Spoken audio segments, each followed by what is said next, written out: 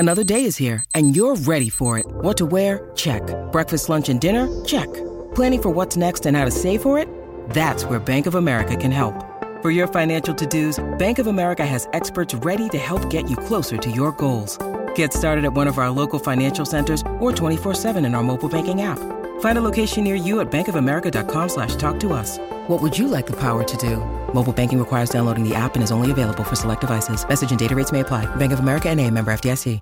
Welcome back to Your Tech Report. Our next guest is the co-founder and CEO of a very cool national charity here in Canada, which is called Canada Learning Code. Her name is Melissa, and I'm going to mess this up, Melissa Sarafadine?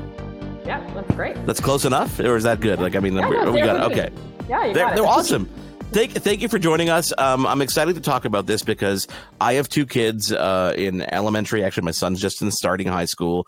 So when people talk about learning code and STEM and everything that goes around that, I'm a super big supportive fan of this because I want my kids, and I think everybody wants their kids to be, set up for success. And I think starting to teach them code at a young age, it's just like learning a new language. You pick it up a lot quicker and easier, and it gives them so much more, builds them for success. So I'm guessing that's probably one of the reasons the organization exists, but I'll let you paraphrase. Yeah, I was going to say you're hired. Like, you can join us at any time.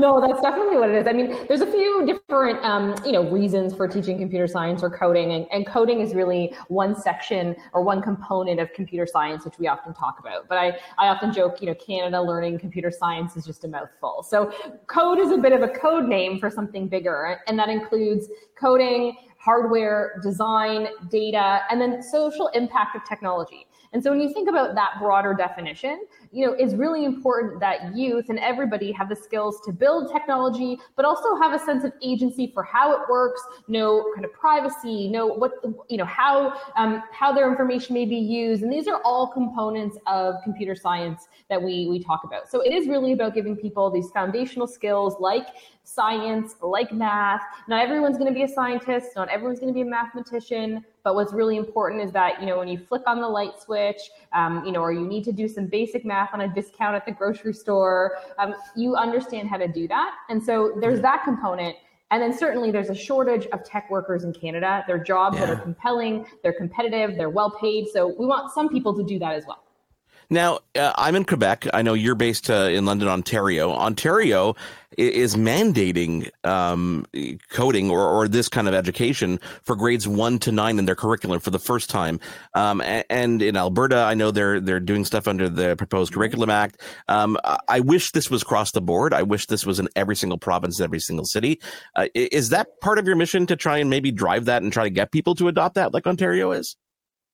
Oh, yeah, absolutely. I mean, when we first started 11 years ago, it wasn't anywhere out in the K-8 space. High school computer science has been around for quite some time. But yeah, that's part of our work. We've actually worked with a group of advisors across the country a couple of years ago to develop what we call the Pan-Canadian K-12 computer science framework, another mouthful, but it really sets out a shared definition for this work and also progressions or, what we expect someone at the end of grade 12 to learn. And more provinces and territories are bringing computer science into the K-8 curriculum in small ways. What we see in Ontario in math and science is a really great first start. It's something that we know that students are going to be exposed to, but there is so much more because technology is so deep. And you've got kids. I've got a 15-month-old, and she already knows how to swipe. So we need to catch up and make ground, in terms of giving kids these skills to go beyond just consuming the technology that they're using all the time, all day. Now, your organization has basically built a solution to give educators everything they need to teach computer science, right? Across the ages, across the levels. What is that solution, and how do you pitch it to that community? Because I find in some cases, at least in the school system where I am, that they're either really behind in the times and thinking in certain elements, but then you look to the right, another element of what they're doing is super ahead. And so you kind of wonder, why aren't you guys clicking? Like, why don't you guys understand this? Is that challenging for you guys? Yeah, well, there are a whole bunch of teachers, and there's teachers that have been doing this for quite some time and are progressive, and they work with us. They've been contributors to these different projects that we've done, and then there's certainly maybe the more reluctant or the less experienced teacher who didn't use technology or didn't grow up with technology and doesn't, maybe understand its inner workings themselves. So our offerings, we've got workshops, we've got lesson plans, we've got a learning portal you can access at your own pace. All these different things really intended for anybody, and especially those who've never actually seen a line of code, who've never taught this, who want to pick it up and teach their students. And I think the thing that, I've always been most inspired and I admire the most is that the teachers that come to us, a lot of them, again, don't have any experience with technology, but they know their students are interested. They know their students connect to technology, especially those who may have learning exceptionalities. And so they want to do what's best for their students. They do want to learn. But, if you've never picked up a device yourself or you're not used to it, like there's this reluctance and there's just this lack of knowledge that we're trying to bridge in the most beginner friendly, accessible, to beginner way that we possibly can. Because teachers do want to do things that are in the best interest of their students. We know that for sure. Now, I think, the term, you can't, teach, old dog new tricks. Is that the one? I mean, we've seen this across industry, right? Where you have a older generation who just are reluctant. They like the way they do it. They're happy the way they do it. They like paper. They want to do it. And I'm sure those are the most challenging people to get through to. But at the end of the day, they're doing a job. They're getting paid to do it, and they have to do it if the school board wants it. What are there any situations that you found yourself in that have been more challenging than others when trying to get your message across that ended up in success that you can kind of say afterwards, like that was pretty hard? We have these like aha moments all the time in our programs for teachers. And I think that the shift or the change that is really hard for everyone, even if you're experienced in our work and in our experience, is that, when you're working with technology, the students, especially in K-8, they generally know more than a teacher, even an experienced teacher. They do. They just are engaging differently. They've been exposed differently than most of us. And so the role of a teacher shifts from what you would see or you'd expect in a traditional classroom. And this sort of notion of, a teacher being at the front of the room, having answers, guiding students through a lesson or through some work. Where when technology and the work that we do, it's often a lot more exploratory. And we say that the teacher takes this role of a lead learner. And they're helping the student learn, they're troubleshooting with the student, not for the student, and, they're learning right alongside. So I think that's where there's the most breakthrough often is when, teachers come to our experiences and see this role that they can play. They don't need to have all the answers. They need to have enough to kind of give some direction to students. But I think that's where there's a lot of transformation is that you don't need to be an expert in this to help students explore it, learn, build. And it's just a really different way of thinking about that role in the classroom. What about on the student side of things? Have you gotten feedback from the students or through teachers about their experience using the systems that you are trying to implement? Yeah. And we call those the magic moments. So we have a channel, we use Slack as an organization. We have a channel and like every couple of hours, there's something in there. I love, stories we've just seen recently where we're in classrooms and we do a lot of stuff virtually right now, and we'll run a workshop and, some kids will come up against a problem and we've heard a kid shout out like, oh, this is so hard. And then another student saying, well, we can do hard things. And, we know how to troubleshoot this. And so, the kids love the technology for the most part. It's engaging, it's interesting. Yes, there are problems and there, are times where your code doesn't work, but they see that as a learning opportunity. And I think those are definitely the most powerful classrooms is when the educator is sort of fostering that. Like, it's okay, we don't know how to do this. I don't know it either. We're going to learn together. And, you just hear those stories and those magic moments of people really learning alongside one another and really shifting, that expectation of what a classroom looks like. How long have you guys been an organization? 11 years. 11 years. So I'm sure you've seen some success with students who have started in the program and have now come 11 years. Are there any of those stories that you have that come top of mind that you can talk about? Yeah. Oh, I mean, I can think of I put you on the spot here. Individuals and students. Yeah, no, for sure. No, I definitely can. Like, I mean, what is most exciting, 11 years in, is that those students that started with us when they were maybe 8 years old, they're now in university and college, and they're graduating. I actually just got a LinkedIn message a week ago or so from one of our graduates who started with us as a summer camper and went all the way through our teen program and was like, "Hey, I saw you have a job that you're posting for. Like, I'm interested. Let's talk about it." And so we are seeing our alumni on the youth side go into computer science at University of Waterloo, Toronto Metropolitan University, all sorts of places across the country, which is really amazing. We're seeing them come back to teach others. I think that's really powerful. That's that cool. They now feel confident enough, and they're teaching, and they're definitely pretty cool. And just to have that, a couple years ahead of some of the students, I think that's it's awesome. They're really relevant and they respond. And so that's exciting as well. And then we do work in programming for adults as well, the teachers, but also adult learners. And we, have lots of really great impact there. People taking on new skills at work, finding new jobs as a result of our workshops. So yeah, no shortage of magic moments that we have 11 years in.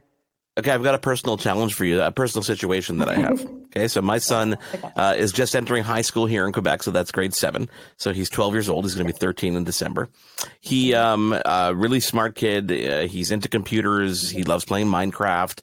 I had him in Minecraft coding last year for about a year. He was pretty bored with it. He got pretty bored with it, and he wasn't. And as much as I try to explain to him that he's learning things that he doesn't realize he's learning logic and functions and things in a way that he doesn't, it's not just, like playing Swift Playgrounds or something like that on an iPad. So I'm trying to empower him. I said, Zach, doing this I know it seems boring, but it's fun. It's going to get you to somewhere down the road where you're going to be able to do things you never even thought of. But he's resistant to it, even though he's on his computer all the time playing Minecraft, always playing. He's always glued to it. He doesn't care about running around or doing any of that other kid stuff. How would you approach someone like that? How do you entice someone like that to? I guess you almost have to kind of con them into not thinking they're learning almost at the end of the day. Yeah, a really good question. And there's this interesting phenomenon. I have a nephew, not that much older, and he'll spend a lot of time watching kids play video games on Twitch. They're not even playing, right? And that's they're just watching, consuming, right?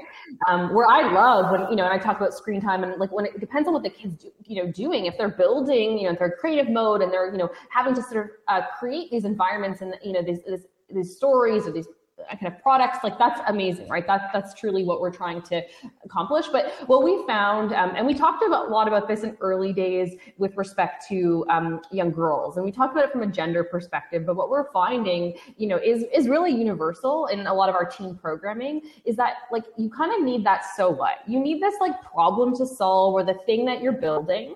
It's not maybe enough to kind of meander and, like in a creative mode to just make this thing here and there. Like kids do want something that has a kind of a bigger purpose. And so, maybe thinking about a program, we've got teens programming, a plug there, but, thinking about, is there a website or a certain thing he wants to create? Is there a particular problem around the house to solve? There's some really, really interesting hardware type, content and workshops, or maybe it's like create a digital lock for your door, like finding something that has a bigger purpose to motivate them to build. For adults, we often say like create your, don't create a website for yourself, create one for someone else, because you're going to be more incentivized and motivated to do a good job for them and take it over the finish line than you might be like for yourself, just wanting to learn. So that would be my advice, is like trying to find a connection to something a little bit bigger, and a problem maybe that he's interested in solving. Okay, I like that. My idea was, gamify it, try to find a way that, made it fun without making it seem. But I mean, everybody, and that's, I think, the biggest challenge that you probably have to deal with is everybody's different. Everybody learns differently. Everybody understands differently. And that barrier must be a true challenge to try and deal with. Oh, for sure. And I think also in the balance of like the intrinsic and the extrinsic motivation too, right? And I think there are some challenges, that are presented by computer science and coding being in the curriculum, where it's something that everybody has to learn. I think we're going to have to navigate that, right? We're going to have to find things that connect for all sorts of learners. That's what we want. We want everybody to have access. I think long gone should be the days where someone just stumbles upon this magic skill set and then gets to become, the Mark Zuckerberg of the world, right? Like everyone should have an equal shot to do that. But it just means now that, there's going to have to be different ways in for everybody. But that's where also computer science and coding, that is one of the, the hallmarks and something it's often praised for, is it has, these really wide, like tall ceilings, low floors, wide walls. They say it's just very flexible and you can find something for everybody. And it is whatever you want to create. So I think it's the right medium to tackle that problem. Definitely. Melissa, thank you so much for taking the time to join us. Of course, you guys listening at home or are watching here, if you want to learn more, it's CanadaLearningCode.ca, correct? And there you can see obviously great case studies. You can volunteer. The portal has so much information here, which is extremely, extremely cool. Any parting words you'd like to impart with the people listening? Oh, just check it out, right? I think there's definitely a little bit of like fear or hesitation, but there's something for complete beginners. There's something for everybody, depending on where you're in the journey. So I definitely say check it out. There's lots there. Thank you, Melissa. I appreciate you taking the time. You've been tuned in to Your Tech Report. Join us again next week for another edition. And be sure to follow Your Tech Report online. Email us, contact@yourtechreport.com. Follow us on Twitter @YourTechReport. Like us on Facebook.com/Your Tech Report for the latest in breaking tech news and reviews. YourTechReport.com. I'm Matt Kundle, host of the Sound Off Podcast, the show about podcast and broadcast. Since 2016, we've been speaking with amazing people who have populated your ears for decades. Legendary broadcasters, research wizards, talent experts, podcasters, voice talent. Almost 400 stories, all for free. Subscribe or follow the Sound Off Podcast on Apple Podcasts, Spotify, Amazon Music, or at soundoffpodcast.com. What happens when we play outside? We become healthier, both mentally and physically. We become more creative and more focused. We connect with nature, each other, and ourselves. Let's Take This Outside, a new podcast hosted by me, Marianne Iveson, an aspiring outdoor athlete and nature lover. I speak to athletes, outdoor professionals, and scientists about their connection to nature, how it affects their performance, and everyday life. Let's Take This Outside, available on Apple Podcasts, Spotify, and Google Podcasts, and at letstakethisoutside.ca.